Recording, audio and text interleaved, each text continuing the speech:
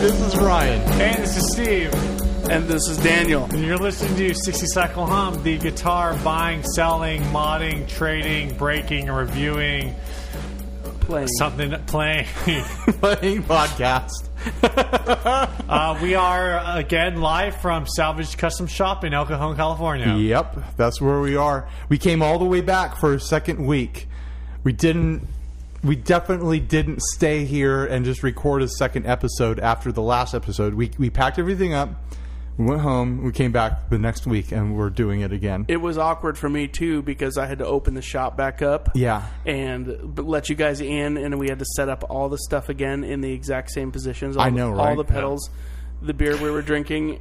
Yeah. Half drunk. We're drinking the same beer. It's incredible. Yeah. This is episode 19. Episode 19. We didn't even mention what episode we were on last time. And last time we were old enough to vote. Dude, I haven't even listened to episode 18 yet, and I'm already recording 19. Yeah, that's true. Yeah. Time goes by quick. You guys. Future. The future. We have about 700 Instagram followers now. It's been a big thing. Yeah, I know. So, biggest thing to hit the internet. If you want to send us an ad or a question, it's 60cyclehumcast@gmail.com. If you're on Instagram, we are 60cyclehum. If you're on Facebook, we have a group called 60cyclehum. If you are anywhere else on the internet, we are 60cyclehum.tumblr.com, I think. We're on iTunes. You can search for us.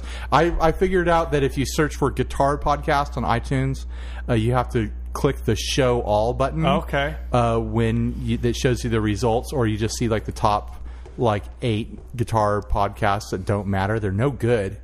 They're not any good. Yeah. I tried to when I started listening to you guys, I tried to find other guitar podcasts. Yeah. And I found one, and I started listening the most recent episodes, and it was really...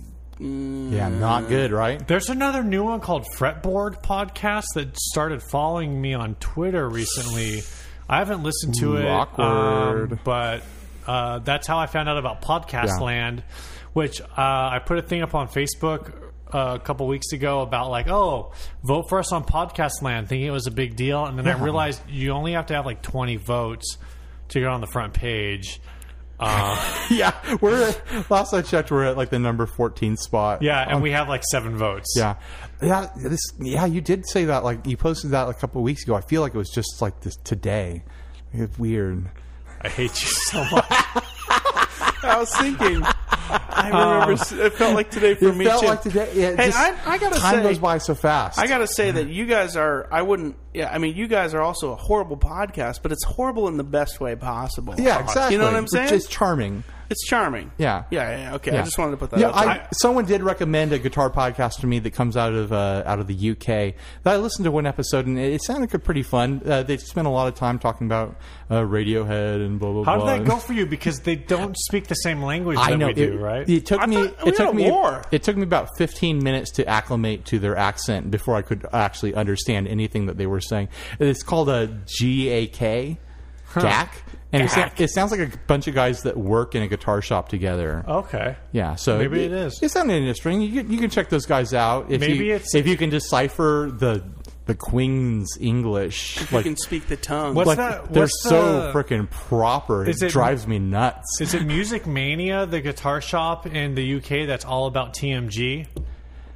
I don't know. Do we want to talk about TMG? I don't know, man. Let's get your mic a little closer to you, Steve. This is going to be 2 weeks after, a day after the TMG debacle that's currently blowing the internet. What is TMG? I don't even know what you guys are talking about. Oh, man. I don't know if we really want to get into this just because it's... Don't even say it to me. I don't want to know. We've talked about it. It's the Taylor McGrath guitars where no one really knows who's I don't want to talk about this. Making them. I don't want to talk about that.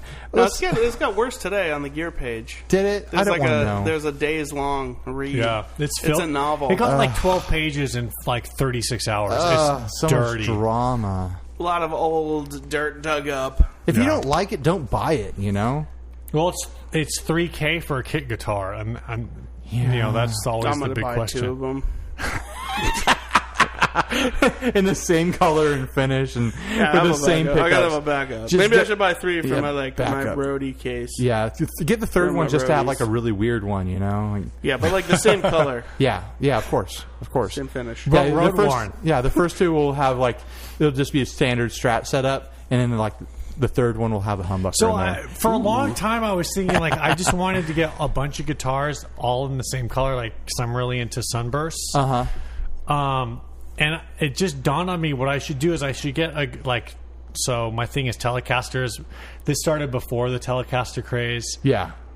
Because you all believe me on the internet. You like Telecasters before it was cool? You're so cool, Steve. It's funny. I was talking to someone at work today, and I was like, I liked Zooey Deschanel before she was hipster. Oh, come on. How does that work? She's always been hipster. Not an elf. I don't know. Was she hipster? Was she an elf? Pretty hipster. So what I was thinking right now is like, what if you had a guitar that was like your present guitar, and then you got another one that was like a Relics guitar that in the same finish, that was like your future guitar brought back to the past. So you'd be playing a guitar from the future. So it's like sort of. Yeah, exactly. It's kind of like this podcast. So it's like, oh, I've got a Sunburst guitar, and then I've got a Relic Sunburst guitar that's also like the same model. Right. So it's like I've got the future version of my current guitar. Gotcha. Anyway, so it's like if you went back to like the 1960s and handed Willie Nelson a guitar that was beat up the way his is currently beat up. Right. Like, this is like what your guitar is going to look like, and he'd be like, "This looks like garbage. I don't want to play it." Yeah, exactly. I will never play a guitar like this. And then he'll see 50 years later, he'll thank you. What he's become. Yeah. And he's pretty road worn. And speaking of things that aren't really vintage, but people will pretend is vintage, what are our ads today, Ryan? What are our ads? I got 2 ads here. Maybe you got more. We'll see how quickly we bust through these. Let's talk about the Fender first. Fender. This is a weird guitar from Fender out of like was this out of the 80s or the 90s? Yeah, it's from the 80s. It's just from the 80s when they were trying to be, compatible with the metal scene and stuff like that, and compete with all like the flying V's and weird shapes. But they made this thing called the Katana. I found an ad for one that's going for $500. You gotta look these up. I'm gonna post a picture on the Facebook group. I should probably post the picture on the Instagram too. Now that we're Instagram stars. Yeah, you are. Thanks. You have like thanks, Daniel Tyack. 80 something followers. No, like hold on. Real time update. 87. Holy crap! That was so last week. We have 900 followers now. Oh yeah. Sorry, I was looking at your other Instagram. 900. So I'll get some info on it. I'm live Facebooking. Just kidding. I'm on the internet. These things are funky looking. They're like, think of like a guitar paddle with a bottle opener at the back end of it. Yeah. It looks like it was developed by freaking like Boeing or Northrop Grumman in the 90s when they were making the stealth fighter. Do you still have your paddleboard? Do I still have my paddleboard? Didn't you have a paddleboard? What are you talking about? For surfboard. Oh, son of a... The big paddleboard thing. Paddleboard. I thought you were saying pedalboard. Paddleboard. Paddleboard. All right. I don't have my paddleboard anymore. And I just sold my kayak, so I can't use that at all. You can't even double team this guitar here going up. Here's the part where, like a great rapper, I drop some knowledge on you. This is from strat-central.com, which is a great website. It's one of my favorite Fender history websites. Is it really? There's not a ton of information on there, but it's got kind of some of Fender's weird stuff. This is from their other Fender guitar section on the Katana. The Katana was Fender's way of trying to react to more extreme body forms that other guitar manufacturers were making. It was only produced in Japan for a very limited time, 1985 and 1986. A bass version was also made. The Fender version had 2 humbuckers, 1 volume and 1 tone control, 3-position switch, and the Fender System 1 double locking tremolo with an accompanying locking nut. So, a little side note, the Fender System 1 was made by Schaller, and that's actually what my Fender Contemporary standard Stratocaster is supposed to have on it, is the Fender System 1. Those trems, I've always thought about going period correct and trying to hunt down all the parts, but it's going to cost me like $200 to go period correct. They're expensive. And realistically, I don't use a trem, and I don't ever plan on. I bought that Strat for $100. Yeah, it's a beast for $100. That's an amazing Strat. So I'm not planning on ever selling it, but I didn't realize that was a trem. I guess some of them... well, you got the picture? Okay, yeah. So the picture does have the System 1. Apparently, there was a Squier version that has a vintage style trem. I've never seen the Squier version. Well, I'm gonna. Is this drop some knowledge on me, Steve? I'll just zoom this in. There you go. That's the Squier version. We're passing phones around. Huh? Technology. Yeah. Interesting. At its finest. Can you guys see this through the microphone? I can see how that's a Squier. I don't see this headstock in that picture, but I can see how that's a less. Oh, there you go. That's a less premium option. Anyway, yeah, during the mid '80s, Fender did do some weird stuff. They had the Katana, the Prodigy, the Performer was one of them, right? Yeah, that had a weird shape. They did some other stuff that was Fender was experimenting. Yeah, well, it was a weird time for guitars. Everyone was trying to everyone was getting all these weird off-brand shredder guitars with all these different space age looking parts and stuff. And well, it's also a weird time for Fender because they were transitioning kind of out of CBS, and they found that they didn't find, but they had just opened Fender Japan, and the engineers there were incredible, which I've talked about before. But they started trying to. I mean, to me, the Katana looks like the Jackson Randy Rhoads. Yeah, it's similar. It just doesn't have the V. Idea. It doesn't have the V cut in it, and so you get this giant triangle shape with a bottle opener. It's got the bottle opener cut. Yeah, yeah. We're actually doing I'm doing a podcast with you right now, and I learned things I didn't know that Fender made really horrible looking guitars for a period. Have you seen a Telecaster? And we lost 40 followers. Oh, yes. See you, followers. I own a Telecaster, but I'm trying to sell it. Are you actively? Do you have that thing up now? If I fix it, I'm going to sell it. I need to adjust some things on it. You should use your celebrity to sell that Telecaster. Oh my gosh! Dude, guys, Ryan has a Telecaster for sale right now, and he's signed it not in pen but in his own sweat. Yeah, I'm playing it live. I was thinking earlier today that if we had more listeners, I could offer it as a contest prize and ship it to someone. Maybe that's what we need to do to get more listeners. Yeah, but I couldn't figure out an angle how do we measure if someone gets us more listeners? Whoever. Do I give it away to the 5,000 or 5,000th listener or something like that? Yeah, I don't know. How would you even verify that? I have no idea. That's the problem. How do I do any of this technology. stuff? If we had you can't just say technology and have it mean something. If we had more listeners, we could just... Steve, though. Steve's like, I'm a scientist. And then we're like, I guess we should believe him. That's how he pays his bills. We should listen to him. Well, that's true. I am a scientist. Scientist. I'm a scientist, too. No, you're not. You live in Hamul. No scientist lives in Hamul. Ryan raises a valid point. I didn't want to actually bring that up. I like how on these Salvage casts we make all these references, these San Diego references that no one's going to understand. No one knows what we're talking about. What's Hamul? Is that even a real word? It's like when you watch a movie that's based on the East Coast and you have no idea what they're talking about. Right. I don't know where this place is in conjunction to this other place. I don't know if it takes 5 minutes or 5 hours to get from Washington D.C. to Miami. Have you ever watched? Aren't they neighbors? Yeah, they're right next to each other, right? Have you ever watched the show 24? No. Okay, never mind. I like that we both replied at the same time. There we go. Should we talk about the Katana anymore? For $500, would either of you guys get this guitar? Well, it's only it's just $499. Yeah, I don't know. Not even close. Yeah, not even close. If somebody gave it to me, I'd be like, I feel like this guitar is about 15 years away from becoming a collectible. If somebody gave it to me, I would put on Craigslist for $500 and make some money. Maybe somebody might be wanting to play it ironically, and maybe somebody really desperately needs a bottle opener on their guitar. Yeah, for a gigantic bottle. Let's be honest, Ryan. If somebody gave you this guitar, you would play it every week at church for a month. You don't even know. But I would never pay $500 for it. All right, so 60 Cycle Humcast, Mr. East Highland Avenue in National City. Please send in your guitar. Please send in your guitar for Ryan, and we will talk about you every week. What that guitar has going for it is it's got a lot of room to mount a Chaos pad on there, Steve. That not any more than any other guitar. I don't know. It's got a lot of flat space there behind the bridge. Why are you going to mount the Chaos pad, Steve? I've been dreaming about using a Chaos Pad live for like 10 years. One day he'll do it, and then a week into it, he'll be like, "This was a huge mistake." I know. So actually, so today, oh man, I always try not to date our podcasts.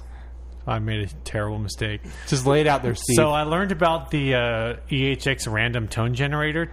Okay. And which is basically a synth pedal.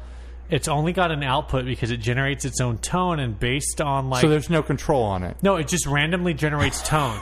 Well, That's beautiful. There's a control, and what the control is the rate at which it randomly generates tones, and there's a switch that determines whether or not it just goes like beep, boop, boop, or if it like slides like beep, boop. Oh, interesting. Could you explain that one more time? Dude, sing for us, Steve. I love it when you sing on the podcast. I'm always singing on this podcast. I was Instagramming and I wasn't paying attention, so could you just do that part again? If you guys want to hear some Katy Perry jams later, I'll sing some. That should be our outro music someday. Katy Perry? Singing Katy Perry? No, me singing Katy Perry. Yeah, we could do that. And then we'll get sued. That sounds a great plan. Great plan, guys. But anyway, this EHX random tone generator... It's. I thought it sounded super cool, and what it reminded me of is I built one of these for my brother-in-law's, the Atari Punk console. Okay. Which is a little like kind of synthesizer. You kind of just dial it in, and the one I built for him, it has a kind of a kill switch on-off. So you just kind of push the button while you're turning the knob, and it's super cool. Look it up on YouTube. And you built one of those? Atari Punk console. Yeah, and I have another. I built one for him, and I bought a different PCB that I have at home that I keep saying I will build for myself. I have at least half of the parts at home to build it. I just haven't had time. I need to find a case to put it in. But they're super cool little synth generators. They just generate a range of tones. Interesting. And I built the one I built for my brother-in-law when I was testing it. My wife was getting super mad. She's like, "Stop making all this random noise." Just like,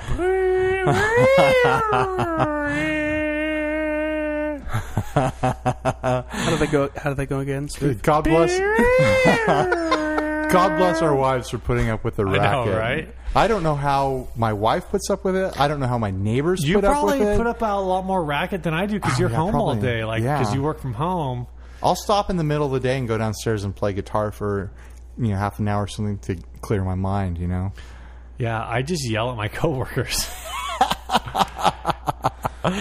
Well, we were off topic. We hit that ad pretty hard. Let's hit the next one as hard as we possibly can. Let's try to get this next ad to 80%, and people can cover the next 20% at home with their discussion groups. What? That's a reference to another podcast I listened to. Is it? Yeah. What podcast? It's called Topics. I guess I haven't heard it. Yeah, it's got Michael Ian Black and Michael Showalter in it. Oh, right. I guess I have heard about that podcast. It's a big old joke. Is it part of the? Is that part of the Maximum Fun Network? I think it's Earwolf. Earwolf. We shouldn't sing the theme of a podcast network on our independent podcast. The wolf dead. I have no idea what you're talking about. But it was entertaining. Okay, someone on one of the Facebook groups that we're on posted the ProCo Roadkill. I don't know if either of you guys are familiar with this at all. Yeah, this is one of the variants from, I want to say, the mid '90s from ProCo on their Rat. So they came out with the Brat and like the. Tyack is clicking a rat pedal right now. One of the new Rats with the slant box, which I don't approve of. Yeah, I had one of those. Had a super tough time trying to sell it. The slant? Yeah. Yeah. People don't like them. Yeah. Because they don't have the LM308. Whatever. But the Roadkill, I'm not sure exactly when they came out, but they had this is when ProCo, they had the Rat, and they had the Rat 2, which was similar to the Rat, but it had an LED. And then they started doing all this other stuff like the Double Rat and the Juggernaut, and then the You Dirty Rat and the Brat and the Roadkill and the Double Rat. And then they started doing like reissue Whiteface Rat and blah blah blah whatever. Yeah. Rat got popular and they started doing a billion variations. Yeah. So the Roadkill. Oh, and they have it's like the Big Turbo Muff Rat syndrome. Yeah. Yeah. I wasn't aware that was a syndrome. It's a syndrome. Big Muff syndrome. Go talk to your doctor. Wait. Hold on. Whoa. He's going to click a Big Muff clone. Do you hear that click? That's a Big Muff clone. So, let me see that thing. Give me that piece of paper. Roadkill. Yeah, here you go. I don't know what this says on it. Well, the Roadkill does have the LM308 or whatever it is. And according to somebody, this is the Ruitz. The Roadkill is basically the Ruitz modded Rat with 2 extra diodes in the negative feedback loop to give it more gain. Yeah. Something I learned though from this Facebook post that someone made. Sorry to interrupt you, Steve, but I'm going to keep going. Go. I'm done. Something that someone mentioned is that they own one of these pedals, and if you take it apart, the plastic cover that has the Roadkill graphic on it, you can flip that over, and it's got the Brat graphic on the other side of it. Right. So this is basically the ProCo Brat, but with just a different label, and they were making them in the same factory, printing it on the same piece of plastic. Well, I think the Brat was like really crappy parts. Well, it was supposed to be a budget entry for people who wanted a more affordable Rat pedal. Yeah. It doesn't have an indicator light on it, as far as I'm aware. I listened to demos of it, and basically it kind of sounds neat to me because it sounds a little bit more mid-rangey, a little bit more throaty to me. It does have a headlight control. I noticed that. Well, that's for the Roadkill side. And on the Brat side, spatter control. On the Brat side, it's probably like some other weird words that associate with being a brat, like tantrum or something like control. that. Fit. So, like the tone controls fit. So I don't know how much this was up for. I don't know if people are trying to. I guess they just want opinions. Yeah, the guy just wanted an opinion on it. The ProCo Rat stuff. I mean, a lot of people don't like the Rat. A lot of people, but at the same time, a lot of people are buying like the Moore mouse pedal. I think it's called, or what? Or no, it's the black something. I think there's always a place for a Rat pedal.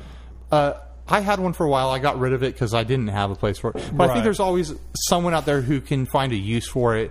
They were huge with the kind of hair metal days. Yeah. Because people would rock a Rat pedal in front of their Marshall stack, and they would have like a chorus or a slapback delay.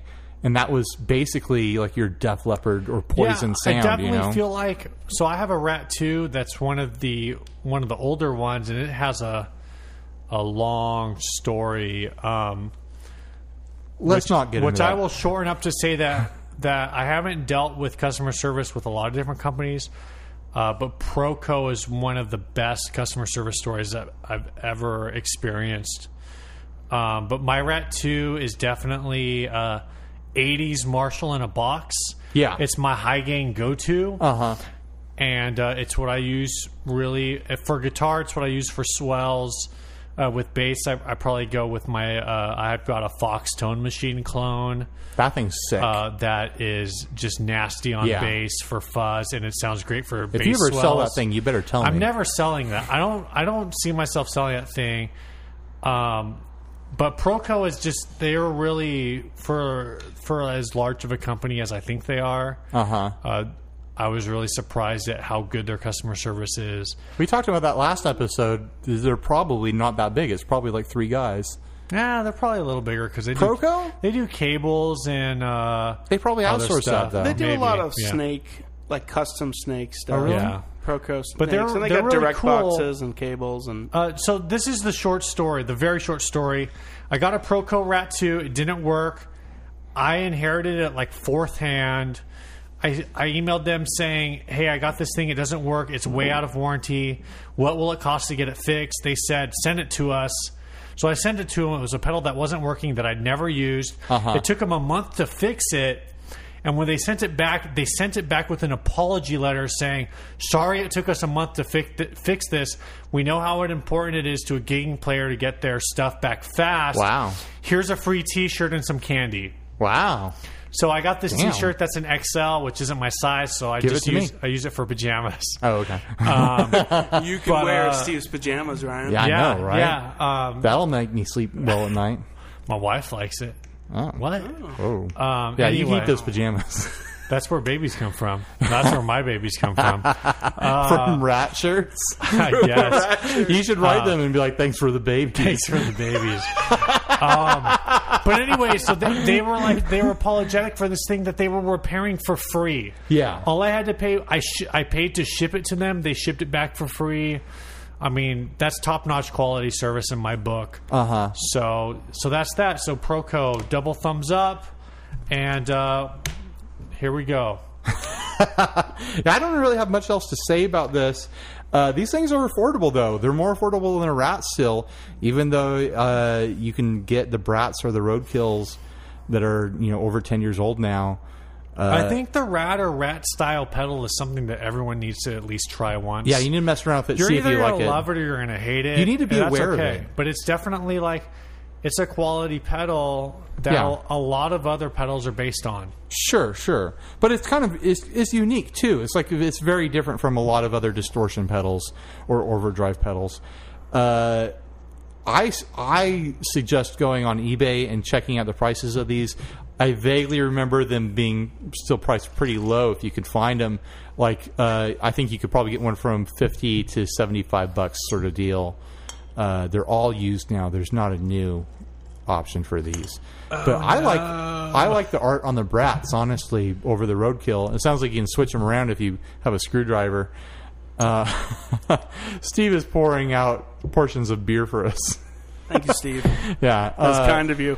But I think the Brat looks cooler. It's got this bright pink kind of... Are you missing out? Splatty 90s or 80s MTV sort of look, which I think is cool. You would. Yeah. You always consider yourself kind of a brat. Yeah. The Roadkill looks kind of dumb to me. I It's know like you a really novelty love joke. MTV. It's got a tire tread going across the text, and it's got a blood splat on the switch. I think it's too gimmicky. I like the Brat look that is more gimmicky, but gimmicky enough that I like it. Right. You got to be super gimmicky for me to like it. Like I said, I think ProCo kind of did this thing in the mid-late 90s where they were trying all this different stuff. And for better or worse, they kind of just went back to doing classic Rat and Rat variants. That's what people want. And sticking with that logo. I don't know if they have more in them than that, but I mean, that's what they're doing, and it's working well. So sure.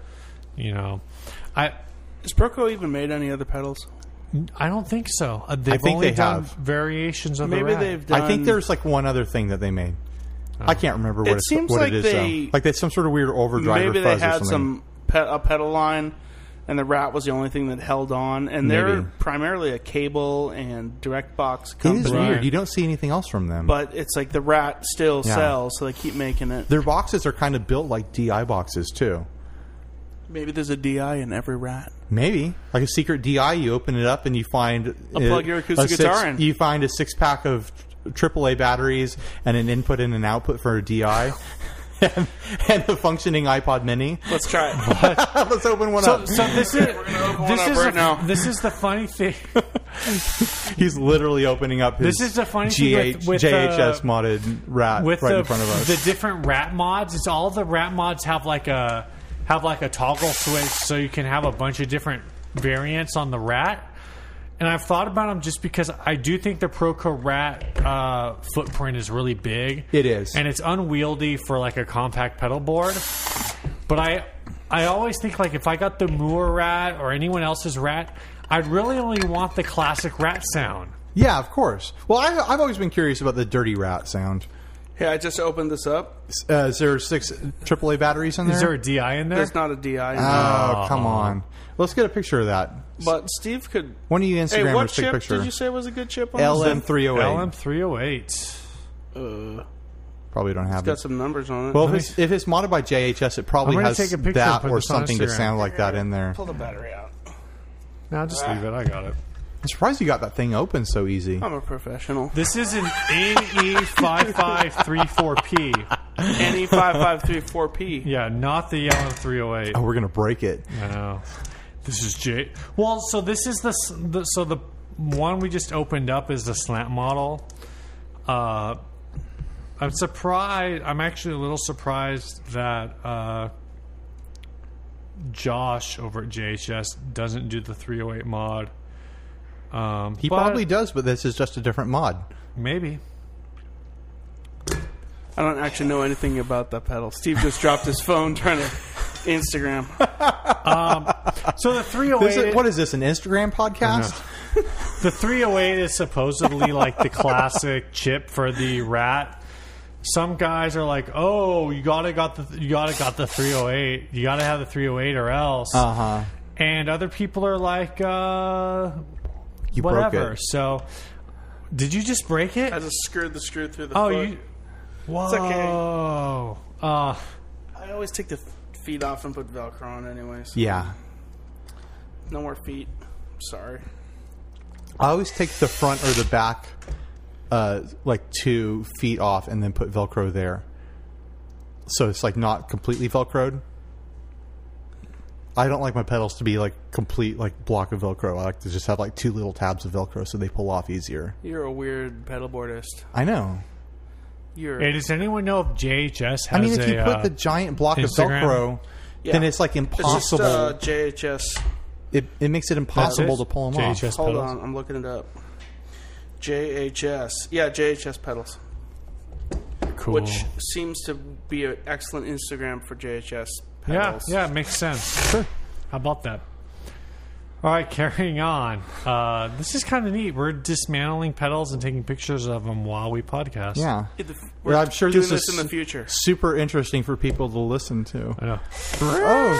Oh, power tools and just talking about Instagramming. This is a great podcast. All right.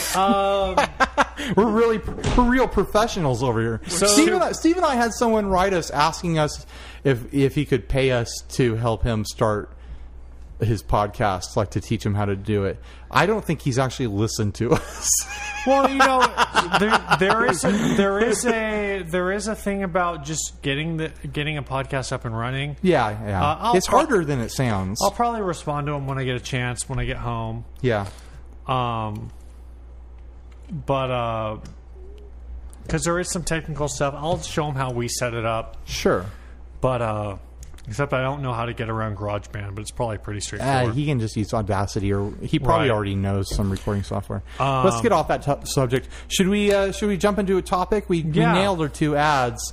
Something we were talking about doing is Tyack a while back sent us the topic of talking about cables, and Steve and I are both kind of on the same page about cables. We both have kind of the same theory as far as the religion of cables go. And we know that Tyack here is in a different camp, so maybe we can retouch on this and you can school us and chew us out a little bit. I am in a different camp, but that pales in comparison to the fact that Steve is currently in the bathroom right now. Pinch it off, Steve. Steve!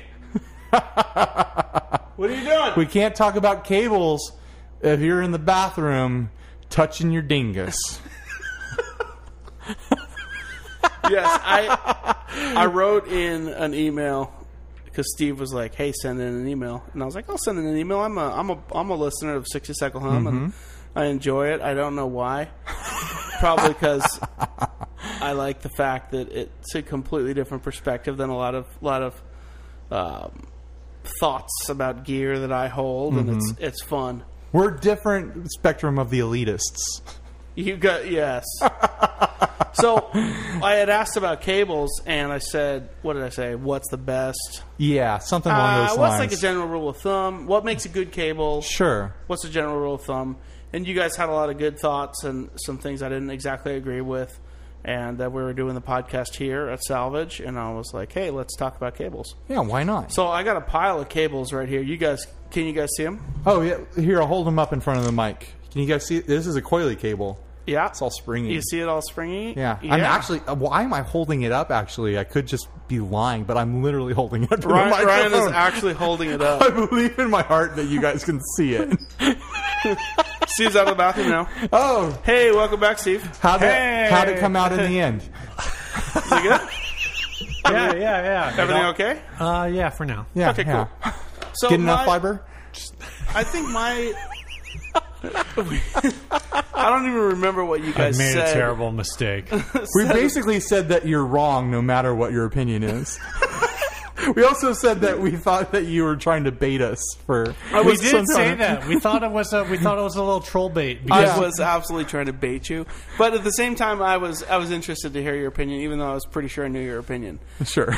So there was all kinds of cable debate on the forums and the internets and the people talking about cables and this and that and what makes a great cable. And there's everything from, Monster Cable, which is I should say there's everything from like the cheap Radio Shack cables or the, buy it on Amazon from Hosa, like the made in China thing.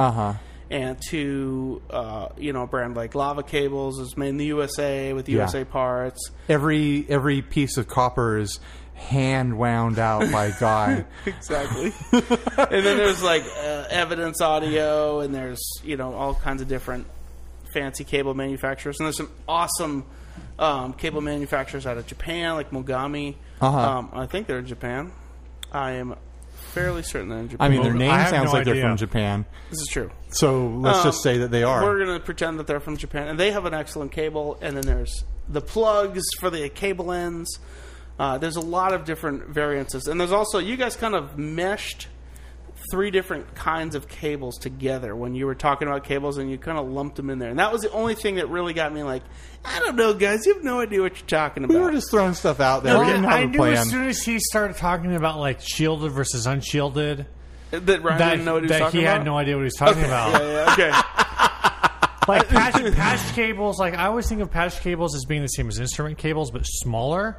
But I know there is a difference between instrument and speaker cable. I also talked about the cable that goes from your amp to the speaker. Yes, that's a completely different cable. Sure. So there's two different. We'll talk about them in 2 different series. There's instrument cables and speaker cables. Okay. Speaker cables, and what you had brought up last time with the test with audio files, listening to a coat hanger.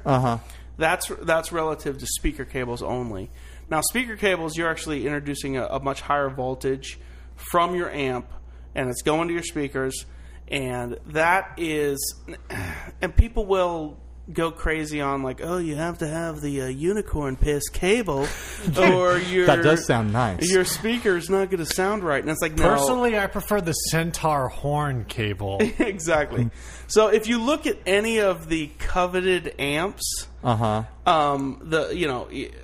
you get the Dumble or a 57 Deluxe or something like that. Just some old school like coveted sweet amps. You look at the back of those, and they were probably using lamp cord. Yeah, and everyone's like, "Oh, this is a great amp." So speaker cables to me kind of get thrown out as far as the tone debate goes. Sure, because it's just it's a different current. It's a higher voltage. Sure. The guitar cable is a very extremely low voltage that the pickup. Absolutely. The pickup is. I have a hard time with you agreeing with me, Ryan. It's so true. It's so true. Don't you patronize me? I swear to you. Yeah, I agree. Yes. Continue. So anyway, you're throwing me off. You're throwing me off my rant. DC Talk. You're throwing me off my rant right now. For me, speaker cables, the only thing that matters is durability. Is the thing going to be nice and beefy? Is it going to break down on me? Am I going to have a problem? If my amp tips over on this cable, is this cable going to break? You know what I mean? Just like, no. Give me this cable, Steven. I swear. Where's my cable I built? It's gone. Oh, there it is. Dude, this is... okay. Oh, that's not going to break. That's not going to break, dude. That's a 12-gauge copper wire. Yeah. This is a cable that Salvage makes. And you can get those on the website, www.salvagecustom.com. I don't want to plug anything here. You should plug your stuff. Okay, so that's Salvage. Sell your freaking stuff, man. It's good stuff. This cable that I'm holding... Are we going to get a T-shirt out of this podcast? I don't know. Yeah, you guys can pay for a T-shirt. Anyway, I'm holding this cable in front of the microphone so you can see it. This cable is made out of some really cool old school like wrapped wire, cloth wrapped wire that I found. And there's 2 elements to this cable. One is 12-gauge copper wire soldered onto a G&H plugs, which are just beefy plugs. And 2, it just looks cool. It's kind of got an old vintagey lamp cord vibe. It looks like something like a telephone operator would have been plugging around exactly. in the 1930s. And that was the whole goal for it. It's like a beefy cable that's not going to break down and that's also going to look cool. Yeah. So we sell stuff that looks cool. I mean, a lot of people think that the tone woods in our pedal boards might make them sound better, but, I mean, they do. Other people who actually think that? They do. I don't, maybe.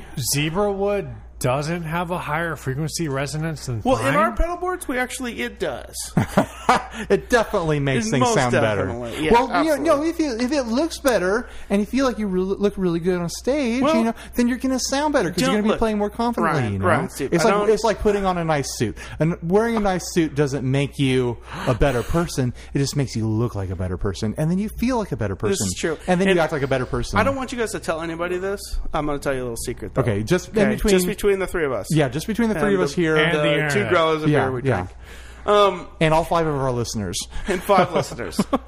Salvage makes things that are pretty and really good looking. Very beautiful. And functional. Mm-hmm. And that's about it. That's it. They don't make tone. Nope. They don't do anything fancy.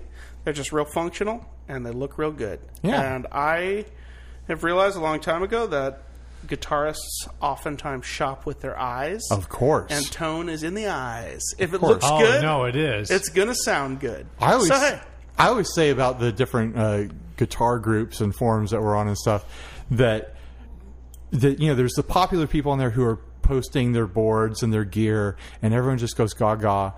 But I really think it would be a completely different scene if we could hear what people sounded like on those groups and forums.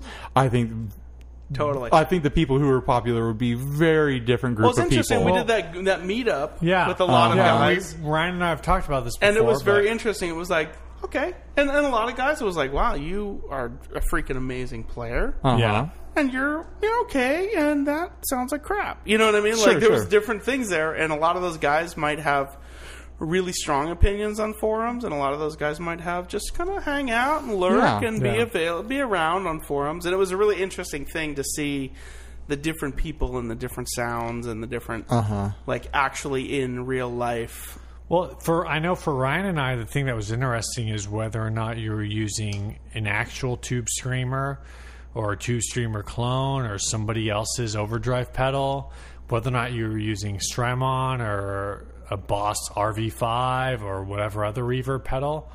Everyone's chasing the same tone. Yeah. No matter how good or bad your chops are, like at the end of the day, when you had 30 guitar players playing at the same time, everyone pretty much ended up sounding the same. Yeah. When we when we had all of them playing at the same time, it sounded horrible. It was disgusting. It was like, I went home and questioned myself as a guitar player. I was like, do I even want to continue with this?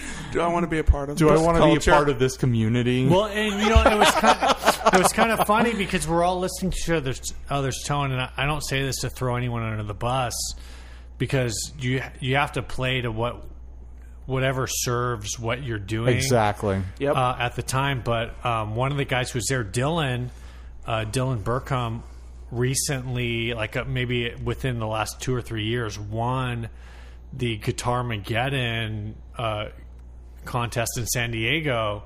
I mean, he's just a beast guitar player. I'm assuming that was the guy that sounded really good. I don't know, because everybody sounded the same to me. Was he playing through I know the my Axe brother effects? is like he was friends the guy with playing through the Axe effects. He was a good guitarist. And he's an awesome guitar player, but he was playing stuff that I felt like everyone could access. But I've heard he sent me recordings before of like the metal version of like a Taylor Swift song or whatever. Right.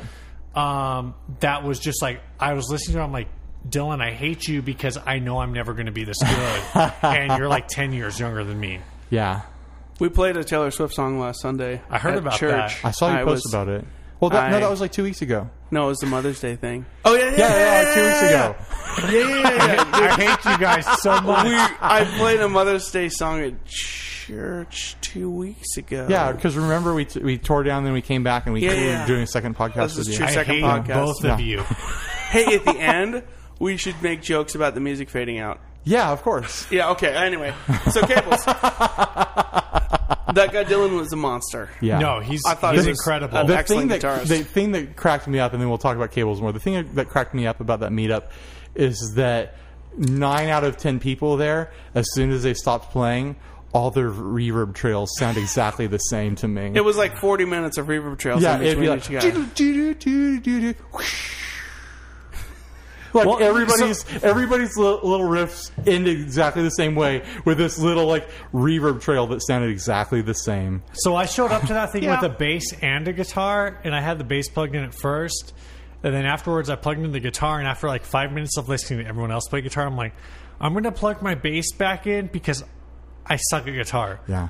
Well, I brought completely the wrong amp. I thought it was going to be a little get-together. I brought my Princeton reissue, which is like a 15-watt amp. I should have brought my acoustic, your acoustic 150. I just freaking dominated. Yeah, I couldn't get over anything else that was going on. But if I had the acoustic 150, I would have just blown everyone out of the room. That amp is a beast. Okay, let's talk about cables more. Okay, so anyway, there's the speaker cable, and that study that was shown with the audiophiles listening to coat hangers was speaker cables only. Sure. So it's a completely different issue than a line level cable or an instrument cable. Okay. And yeah, that's the funny thing is they cannot tell the difference between a coat hanger and a regular speaker cable. Because a signal is a signal. It's either on or off. So when buying a speaker cable, all you want to shop for is is it beefy enough? Is that thing going to hold up for me? And do I like the way it looks? If you care about that. Some guys are going to be like, whatever, it's behind my amp, I don't care. Some guys are going to be stoked on the way it looks. Yeah. So that's really the only concerns you need to have. It's a completely different animal than an instrument cable. Also, you don't want to use an instrument cable for a speaker cable. Of course. Dude, I've gotten in this argument with like church people. Oh my gosh, so I hate it when people are like, just use this. Like, no, I can't use that for this thing. We've been doing it this way for 20 years and we haven't had anything explode yet. It's gonna transfer the sound. The things are gonna connect, but there's gonna be some loss there. Sure. Because it's just not designed to handle it. It's a much thinner wire. We're talking about a lot of amperage and a lot of voltage going. Well, not a lot compared to like something coming out of your wall, but compared to something coming out through an instrument cable, we're talking about a lot more amperage and a lot more voltage. You need to have a nice, solid speaker cable. And you don't have to necessarily go buy some fancy thing. And if anybody has some snake oily speaker cable that they're trying to sell you that's filled with, what did you say, centaur horn? Centaur horn. Yeah. Centaur horn. Like that's what's in the Klon, right? That's a sham. Dipped in gold or anything like that. Wait, what? Oh, you have a Klon here? Oh my god! Oh my gosh! Oh my gosh! The dollar value of the room just went up. So I just had a $2,000 pedal thrown in front of me. I just had two $2,000 pedals. What is that? It's like Pete Cornish. No.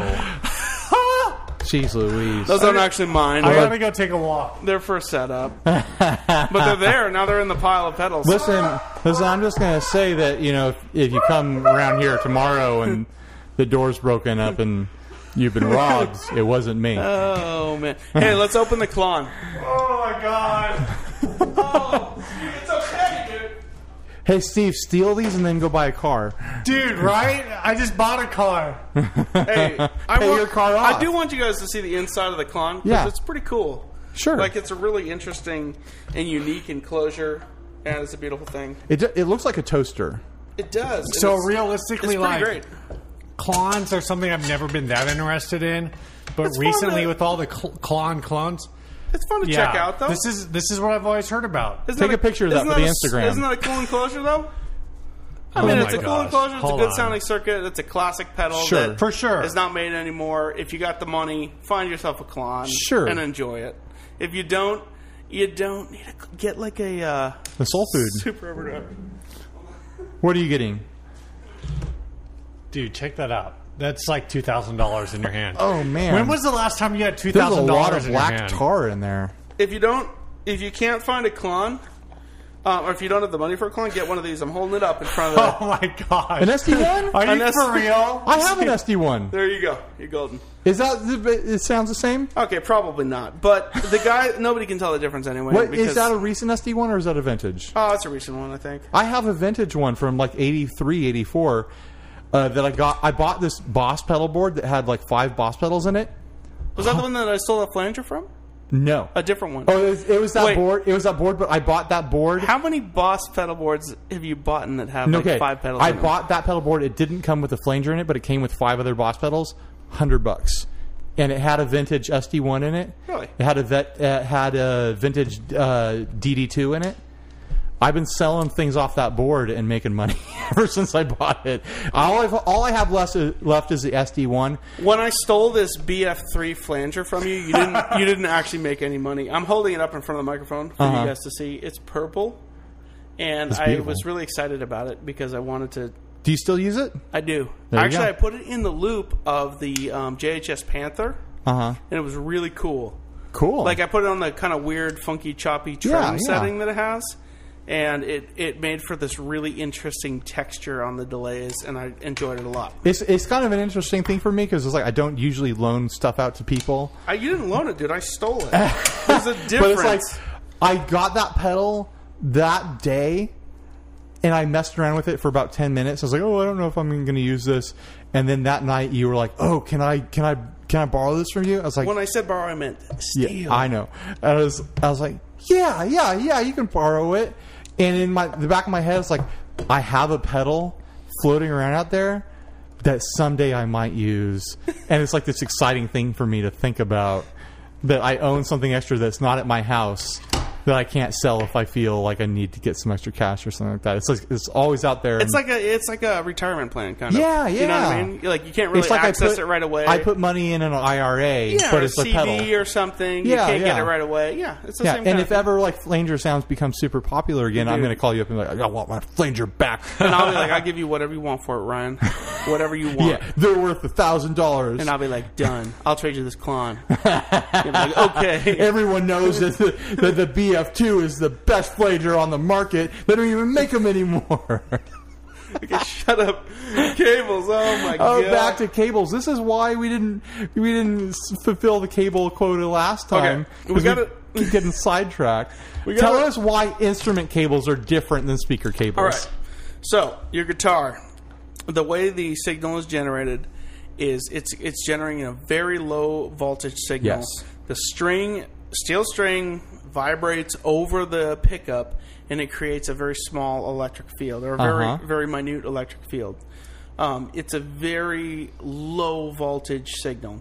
It's like 4.5K to like 15K if you have like the hottest pickup out there. Like it's minuscule. So for the pickup itself. Yeah. I don't know what it actually produces going, like the line, that's a line voltage going through the cable. It's not enough to light up a light bulb. You know? No, not even close. No. So you have. Have you tried that? No. Okay. There would be just no way. making sure. You'd have to have just a crazy small filament that would never. Yeah, it would break before it lit up. There's no electricity. This is just pointless because we don't know what we're talking about. So basically, the only thing we know what we're talking about is the fact that it's a very, very low voltage signal going through. So it is very susceptible to resistance and the current path going through. Sure. I shouldn't even say the ideal cable. A cable that will let your pure, like unadulterated signal from your guitar flow through easily is a cable that has extremely low resistance and will let all your signal get through there. Steve and Ryan are laughing at the Cornish. Don't you break those seals. Warranty void. Warranty void. I've never seen a pedal with a warranty void broken. This Pete Cornish seal. SS3. But I also know those pedals We're are like never going to finish talking about $500 cables. They have stickers. I'll hold up to the mic so you can see it. Guys, it has stickers on each side that say warranty void if broken. So if you break that seal and go to clone it with like the 3 capacitors and 2 resistors in there, then you will void your warranty. So anyway, hopefully that doesn't break. I'm going to slice it open with my pick. There's a ton of different cables out there. There's a lot of people that just make a nice cable. There's a lot of people that make dirt cheap cables that work. There's a lot of people that make cables that say, "Oh, this is the Centaur horn cable. Sure. Here's your $300 cable, unicorn piss cable. This is the cable that will cure cancer," and it's just a sham. They'll say this is a directional cable, that an alternating current coming from your string vibrating over the pickup back and forth, creating an alternating current. They'll say it's directional and it'll sound different going one way or the other, which is just a sham. Oh yeah, You don't remember those? That was a few years ago. I can't remember what company it was. I never heard of that. I'll hold up the cable. I don't really want to. Like if you plug it in, particular company, but it's this company here. If you plug it in backwards, like it'll be different. Yeah. Oh, come on. And they'll say after 40 hours of work of use, it'll sound different. What? You got to be kidding me. And it'll run you like $100 and something. I don't see a brand on this, so I can't out them. If you look on the cable itself. Don't say. They're using Neutron. Oh, yeah. Okay, yeah. So anyway, they sent me that one, and I just can't. Let's just say that the company is something that the lawyers are always looking for. Shut up, Steve. So anyway, then you have companies like this is one of my detectives. favorites. Our detectives. Intex cable. Right. This is a guy, Jean-Marc, who that thing is cool looking, man. Who makes a cable? He's actually like an installer for crazy broadcast systems. So he just does cables all day, and this is his side gig. Gotcha. He makes some really cool cables, and this is with the old school vintage Switchcraft plug. That is a solid brass plug that's been machined down. It has a really beefy brass spring on it. It looks industrial. If you look up Intex, it's INTEX cable. He uses a Belden wire, which is it's actually a microphone wire that he uses. And I tell you, this cable plugged in, I like the sound of it. Just straight into the amp, better than any other cables. What difference can you hear in a cable, though? Okay, so for instance, the difference in cables, say you go from your really cheap, like bottom of the barrel Radio cable, Shack, which is going to have a lot of resistance in it, which will essentially kill off your highs, not your mids, not like your guitar tone, but like that shimmery, like really top end highs. Okay, those will die on a cable. The same as that will die if you're running a long length of cable. You're running a 30-foot cable, you're going to lose a lot of those. Right. And they'll just be gone, and you won't be able to dial them back in on your amp because they're never getting to your amp. With cables, there's a particular, and it's funny because it's almost a moot point, and you guys got it right in the fact that it pretty much doesn't matter. But it does matter from a point where if you know that all those high frequencies are preserved, if you know your cable is so beefy that it doesn't matter what you do, that thing's going to hold up on any gig.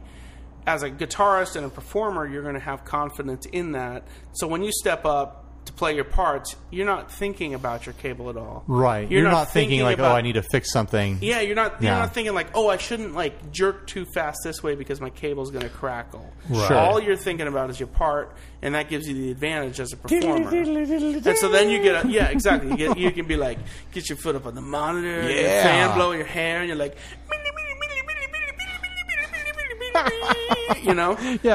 that's all that matters really, is the meedly me. So if your cable is up to snuff and as far as quality goes, where you know you completely rely on it, your meedlies are going to be more meedly than anybody's meedly. You know what I'm saying? Okay. So that's really my stance on cables. It's a confidence thing. It is a confidence thing. Okay. When you sit there and you plug your cables in from cable to cable, guitar directly into the amp, you are going to hear a difference in the higher frequencies, and you're going to feel a difference in presence. Some will feel maybe a little bit brittle. Some of the really high-end cables, to me, they have like the minimum resistance possible. They're just made out of a really high-grade copper wire. They almost feel too bright and like brittle to me. I've actually heard that before. Some of the cables. Some guys really like coily cables. A friend, David Ryan Harris. He is one of the guitarists for John Mayer. Okay. He played on Continuum.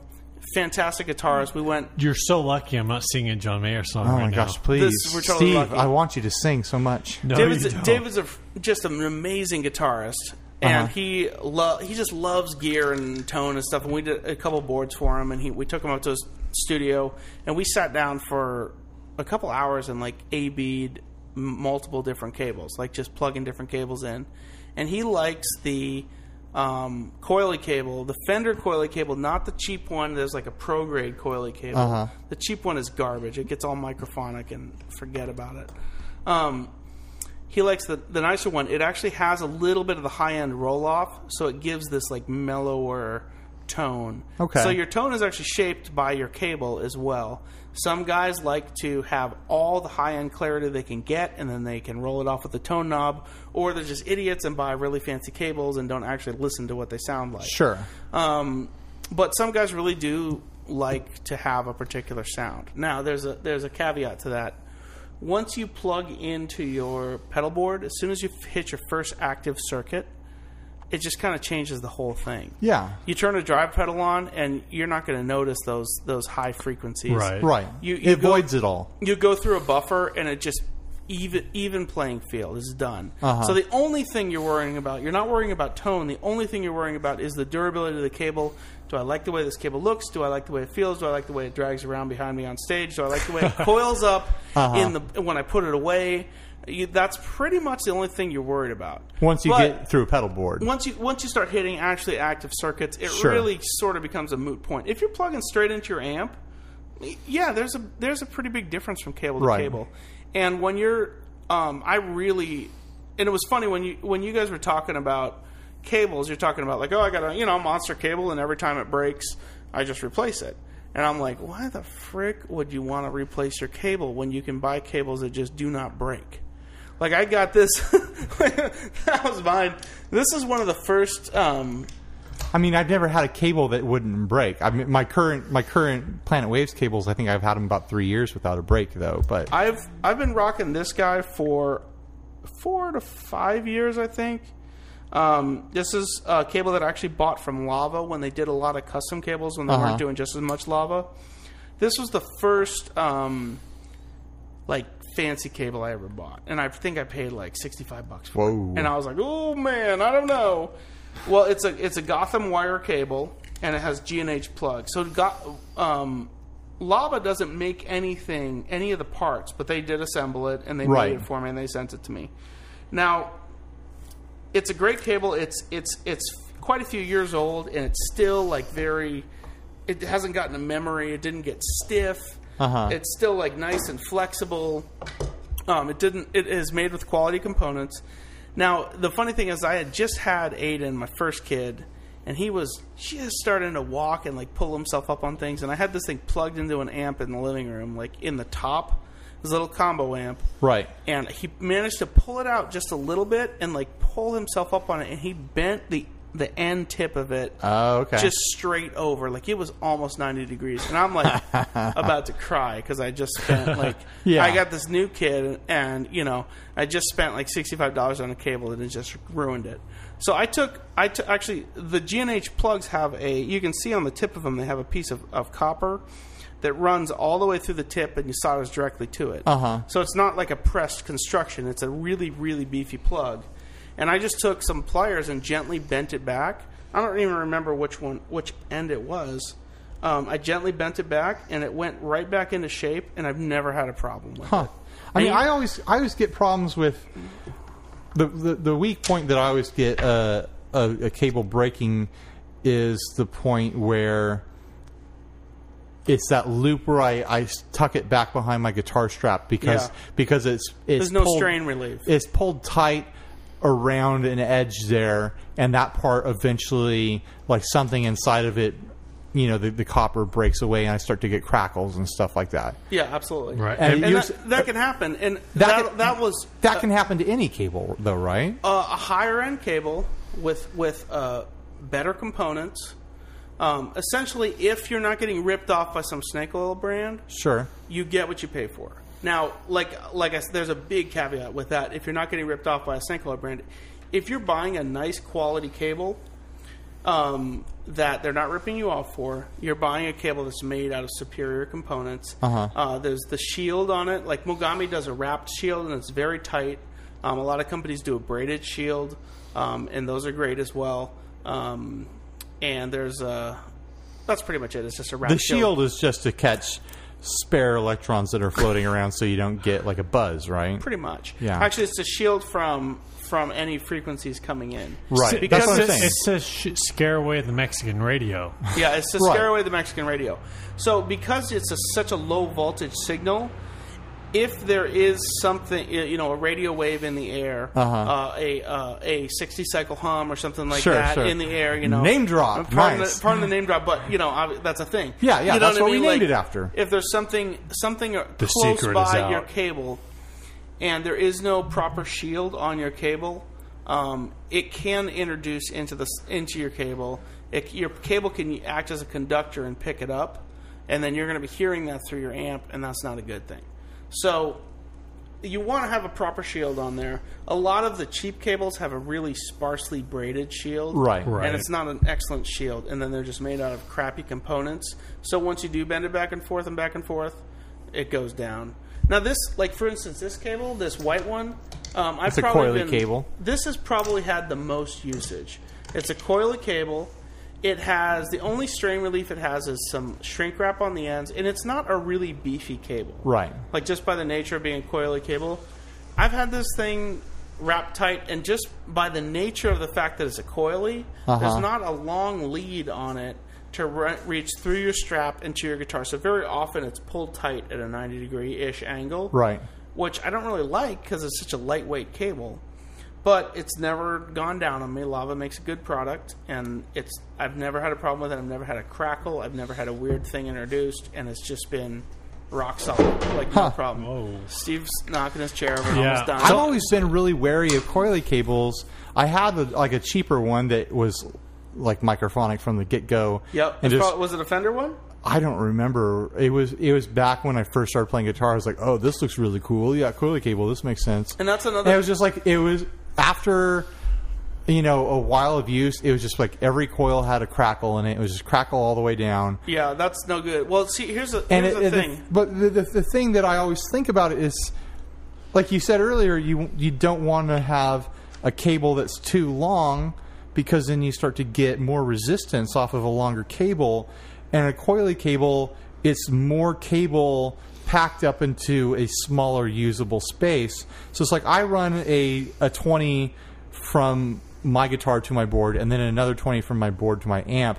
If I was running coily cables, I would be running like 3 or 4 times as much cable to get to each thing. For me, I'll often use a coily cable because I'm often confined to like a riser on stage. Sure. I do a ton of church stuff, and I'll be stuck on a big old stage with a little riser. Like, that's my spot, and I'm like, I'm not going to go anywhere. So I actually like the coily cable because it stays kind of out of the way. Okay. If it is underfoot, like you feel it right away before you actually step on it or something like that.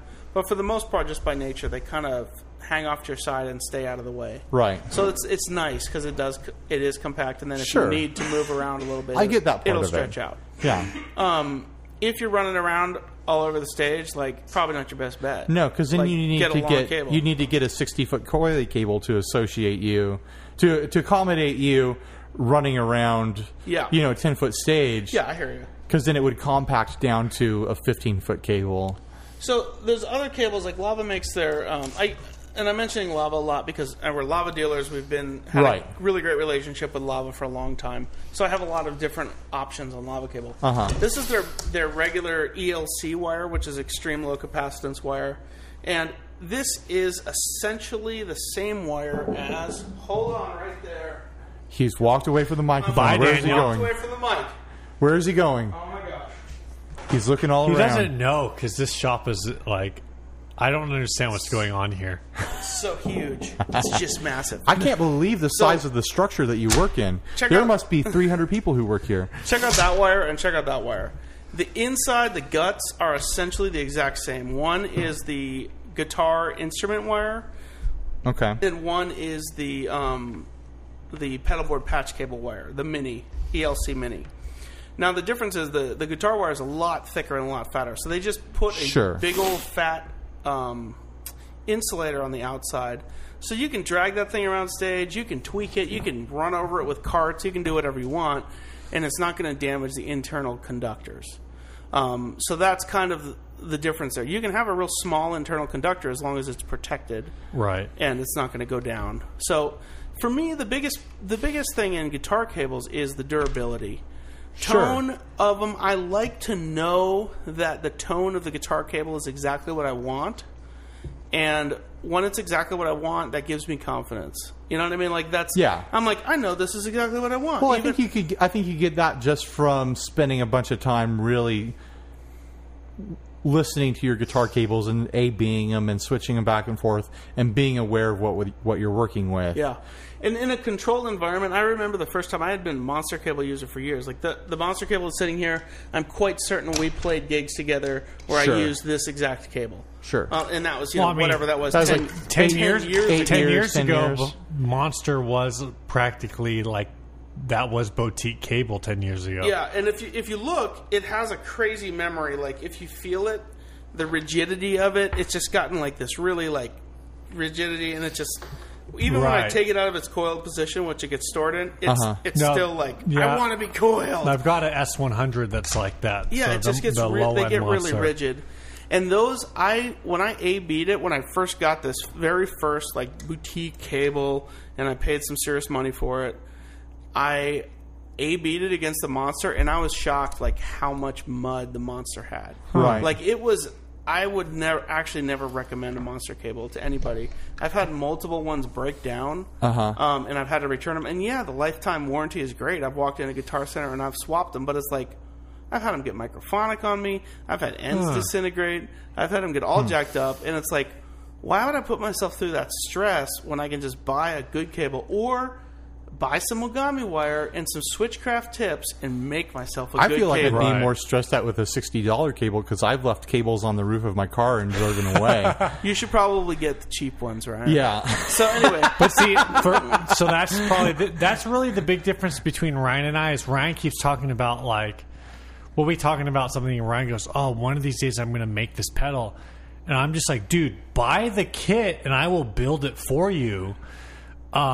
So the idea, like Mogami in the store, when I bought a cable recently, and I just got the live wire stuff, and we talked about this a few podcasts ago. I just buy whatever's cheap and returnable. But part of that is because the Mogami like 15-foot cable was like $75 or something, and but I haven't really seriously looked into what it would take to build my own cables cost wise. Yeah, and I know there's all the like. Alava and Georgels does the solderless stuff, and Planet Waves does the solderless stuff. I'm not afraid of a soldering iron because I have one, and I've modded pedals and I've built pedals and whatever. So I'm fine with soldering. Here's a solderless kit. So that's just what it is. So I've never actually looked into building my own cables. I've actually built my own cables because I've had. You should totally build your own cable. I've had moments where I only need like a 4.5-foot cable to run from one end of my pedal board to the other, so I've built it. I have heard when you're building cables, the jacks on the end, I don't think... Well, I take it back. I never thought that the jacks on the end make any difference in tonality at all until I got that Intex wire, which I'm like, this is just built-in microphone cable, but it's got this huge fat brass tip on the end. And I'm like, when I plug this into my amp, just straight into my amp, and A-B it against others, I'm like, this sounds and feels like more natural and like a really nice spot tonally. And I'm like, so it kind of freaks me out. I'm like, is there something having to do with this like big old fat hunk of brass there? I mean, are the electrons like, I'm so happy there's a big hunk of brass. I've always even heard know what to do. You know? It was a thing like a bunch of years ago that what you really want for low resistance is not having a giant chunk of brass, but having a ton of miniature strands, as many strands as you can get, because the electrons actually travel on the outside of the thing, but it sounds like it's like now more a thing like, oh, big hunks of brass, big hunks of copper. I don't think like any of us sitting here know enough about electronic theory to like understand that. I mean, Steve's a scientist and he doesn't know anything. Well, he's a biologist. Well, I'm in life sciences. Yeah, not metal science. I'm sure. I'm sure the truth is somewhere in the middle, and I think a lot of it is probably marketing. Oh yeah, there's some guy out there. Marketing. Some guy out there got a 20-ton spool of the finest possible copper thread there is. And he's like, oh, I can sell this to musicians. Yeah. And then some other guy got a 2,000-ton spool of the heaviest copper wire available. And he's like, oh, I can sell this to musicians. And it's like, it's the same thing. I don't know. I guess you got to kind of just experience it yourself and go on your own kind of tone journey. Yeah. I use the Planet Waves cables for the most part. Dude, actually, those are my number one recommendation. If somebody doesn't want to have like the cool boutique cable and they just want a consumer grade cable and they don't care if it's made in the USA or whatever, the Planet Waves stage wire. Yeah, those are cool looking. These things are freaking awesome. Yeah. They have a if you look at the tip, it's designed differently. And you can see a lot of stuff on their website. Actually, if you just go on Amazon and you search Planet Waves, I think it's American Stage, you'll see the cable there.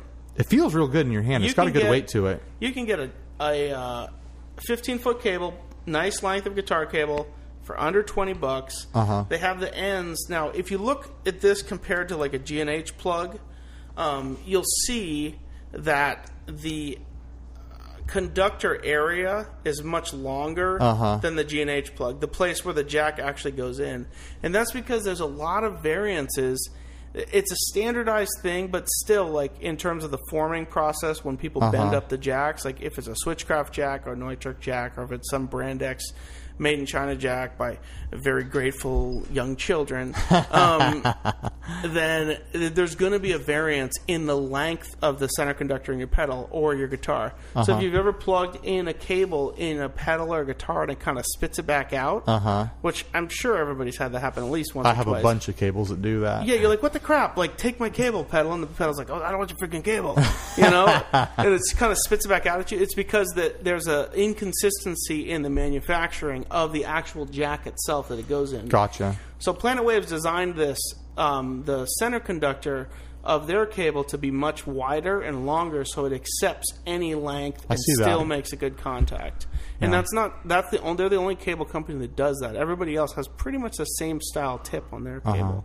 I really like the Planet Waves jacks that have the little spring tension on the side of them. The tone stretchers. They'll stretch out your jack and let the tone fall out. Oh my gosh! Let all the tone fluid leak out. All the tone falls out of your guitar. I like those because it's like what you were saying earlier. It gives me stage confidence because I feel like, well, I know that no matter how much I move around, I'm never going to get that rattling breakup sound from my jack wobbling around in the jack. For sure. All right. And I'm never going to get that again. They make some excellent stuff for consumer grade things. If you don't want to pay a super high price, if you're like, I don't care about being the coolest guy on the internet forum. I just want a cable that works and that's cheap. Buy the Planet Waves American Stage or buy the Tone Stretcher. I don't know what that version is called. I don't know what they're called. For a while, they stopped selling them because people were complaining that they were screwing up their jacks or whatever. Stupid. That's dumb. People are stupid. It doesn't mess up your jack. And if it does mess up your jack, that's like the cheapest part on your guitar, and you should know how to replace that anyways. So this is semi-related. It's kind of funny to me, and Ryan and I have talked about this before. So I'm looking at the Planet Waves cable station pedal board cable kit, and it has 4 pedals on it, and one of them is the Planet Waves tuner, and the other 3 are the Keeley Katana, the Keeley compressor, and the Keeley fuzz head. We talked about before how, like 10 years ago, what was boutique is, or what was considered boutique is different than what's considered boutique now. Where if you go on like boutique forums now, and you go like, oh yeah. I want to get this. What's the Keeley Overdrive, like the Tube Screamer clone? I don't know. It's the blue one. This is all got. All I know is that you did the Keeley mod on my DS1, and I love it. That's true. I did do the Keeley mod. Robert's totally pissed at you right now. I know. He's listening. I'm going to tell him to listen, and he's going to be like, "Freaking Steve." What's that blue? What's the blue pedal called that everyone has? It's called the Steve. No, oh man, I hate you. Tyack doesn't even know. I hate you guys for not bailing me out. But anyway, see you suffer. I know. No, the full tone. Okay. The Keeley full tone. Like that was on everybody's board 10 years ago, and now it's like, oh, I don't want to get the full tone. I'm going to get like the JHS whatever. And but it's funny how like boutique changes over time. Where Keeley was like that was the go-to 10 years ago, and now it's kind of like a second option. This doesn't have anything to do with cables, but it's just like it's something that I find funny. Like you have Keeley on the Planet Waves board, and like Ryan mentioned, like I love the Keeley DS1 mod. I've got one. Actually, I gave my Keeley DS1, my Keeley style DS1, because I did it myself, to the other guitar player in my worship team because I wasn't using it, but he uses it all the time, and he had a stock DS1. I gave him the modded DS1. He's like, dude, like it's totally different. It's night and day. Yeah, it's completely different pedal. The stock one, I had the same. He had the same experience that I had, which is the stock one is worthless. The modded one is incredible. It's kind of like a Marshall in a box sort of thing. It's kind of my feel about it. Yeah, it's great. I think we should kind of try to wrap up here. Yeah, this is officially like our longest episode. We're at 120 on this. Dang, I know, right? I had nothing to do with that. No, well, that's what you get when you add an extra person in the mix. You get an extra 20 minutes. And this is really good because I mean that's what we call him. 20-minute Daniel. Can we change the episode to 20 minutes of Tyack? 20-minute Tyack. That's your street name or your porn name. What's good is because good old 20-minute Tyack. He really stretches it out an extra 20 minutes. Yeah. And oh god. So this have one of those tone stretchers. Oh my gosh. This wraps up our second episode in our first interview series, and really our first like industry expert, I guess. Yeah. This has been pretty legit. I don't know if I go that far, but I like cables and stuff. So this has been cool because this is this is stuff that Ryan and I. We use what we can get. We're hobbyists. We're not professionals. Hobbyists, yeah. And we don't have... That's not a dirty word to us. It's a dirty word to some people. Hobbyists keep this industry going. Technically, I'm a semi-professional now because I do get paid to play music, but, sometimes I make like $20 at a gig. Yeah, I make a little bit of money. You don't have to say what you make. Yeah.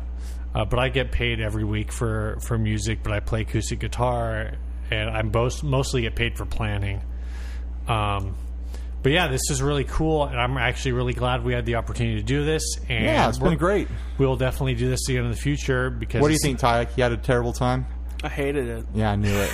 Last week, he's just been frowning. This week, yeah, I'm surprised you let us come back. I'm coming every month. You need to come here. Every 2 months. Next time we're going to cut that beard.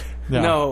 No. We'll come back in the winter when it's going to be freezing in here, and you guys will be like, "I'm going to grow bigger beards," and we'll like see our breath bouncing off the microphone. Hey, I just want to put it out there that Ryan can grow a superior beard to me any day. Well, not any day. It's more like any half day. I think if we had equal amount of time, I think I would eventually bust you. Oh, you'd bust me hard, dude. Yeah. Your beard is majestic. I don't have the patience lately. I think I've got a kid on the way. I think at some point I'm going to be like, got to grow my beard out. So my kid knows who the man of the house is. Not to turn this into a beard pregnancy podcast, but have you hit third trimester yet? Yeah, we're way third trimester. Ryan's wife's actually in labor right now, and we're podcasting. It's super gracious of her to let me come podcast. It's like when I hit third trimester with my first kid with Penelope, which all of you Megan's Law guys just got super creepy listening to this podcast. I don't think I shaved during my third trimester, and I'm wondering if I can convince my wife to let me get away with it again this time. I think I talked to my wife about like, what if I grew a giant beard? and like did all this crazy stuff for. Look, guys, it's not like you're going to get any for quite a few weeks after the kid's born anyway. So yeah, just grow. Hey, my wife likes the beard. Like I don't have any trouble when I have a beard. No. There's other physical. Oh, I know what I'm saying. I'm saying issues. It doesn't matter if I have a beard or not. Right. I understand the logistics of pregnancy and giving birth. You remember like the 4th of July party pictures from when Penelope was born? Like my beard was out of control. Yeah. You got kind of crazy. So, and that was because I don't think I shaved for the 3rd trimester. Not on purpose. It just happened. Yeah. But I may try to pull that again this year, and it'll be extra interesting because my 3rd trimester will start. When is your baby due? So December, early December. So you're going to get her in this year. This will be like winter her beard. or him. I don't know what the all the gender podcasts from this point forward will basically have a lot of like beard scuffage in the mics. Yeah. Can you hear that? Tyack is rubbing his facial hair all over the microphone. I think that's your microphone, David Lee. Yeah, so David, sorry, buddy. When you listen to this, if there's a beard hair in there, yeah, there's a lot of. If there's a lot of red hairs in your microphone, not pubes. I swear, super Gross. not pubes. All right, so what are we playing out for this episode? We're going to try to drop a sweetheart song in there if Daniel can find a recording. I got some dirty recordings from practice. That sounds good to me. But it'll be filthy. I keep telling people that they can send us their bedroom recordings, and this or is like 10 years ago. The grossest like ghetto recording they have, and we'll play it. Like we don't care. So whatever you have, we'll put it up there, and that it'll be proof that we'll accept all of it. Yeah. Word. Yeah. Well, it's been a lot of fun hanging out with Daniel Tyack and Salvage Custom. This is the end of the episode, and this is where the music is going to start fading in. Is it fading in? It's starting to fade in. Fading. Sorry, honey, I know you hate this part. Lauren's stoked about the music. Yeah, I don't think we're going to stop doing this. I think it's part of the podcast.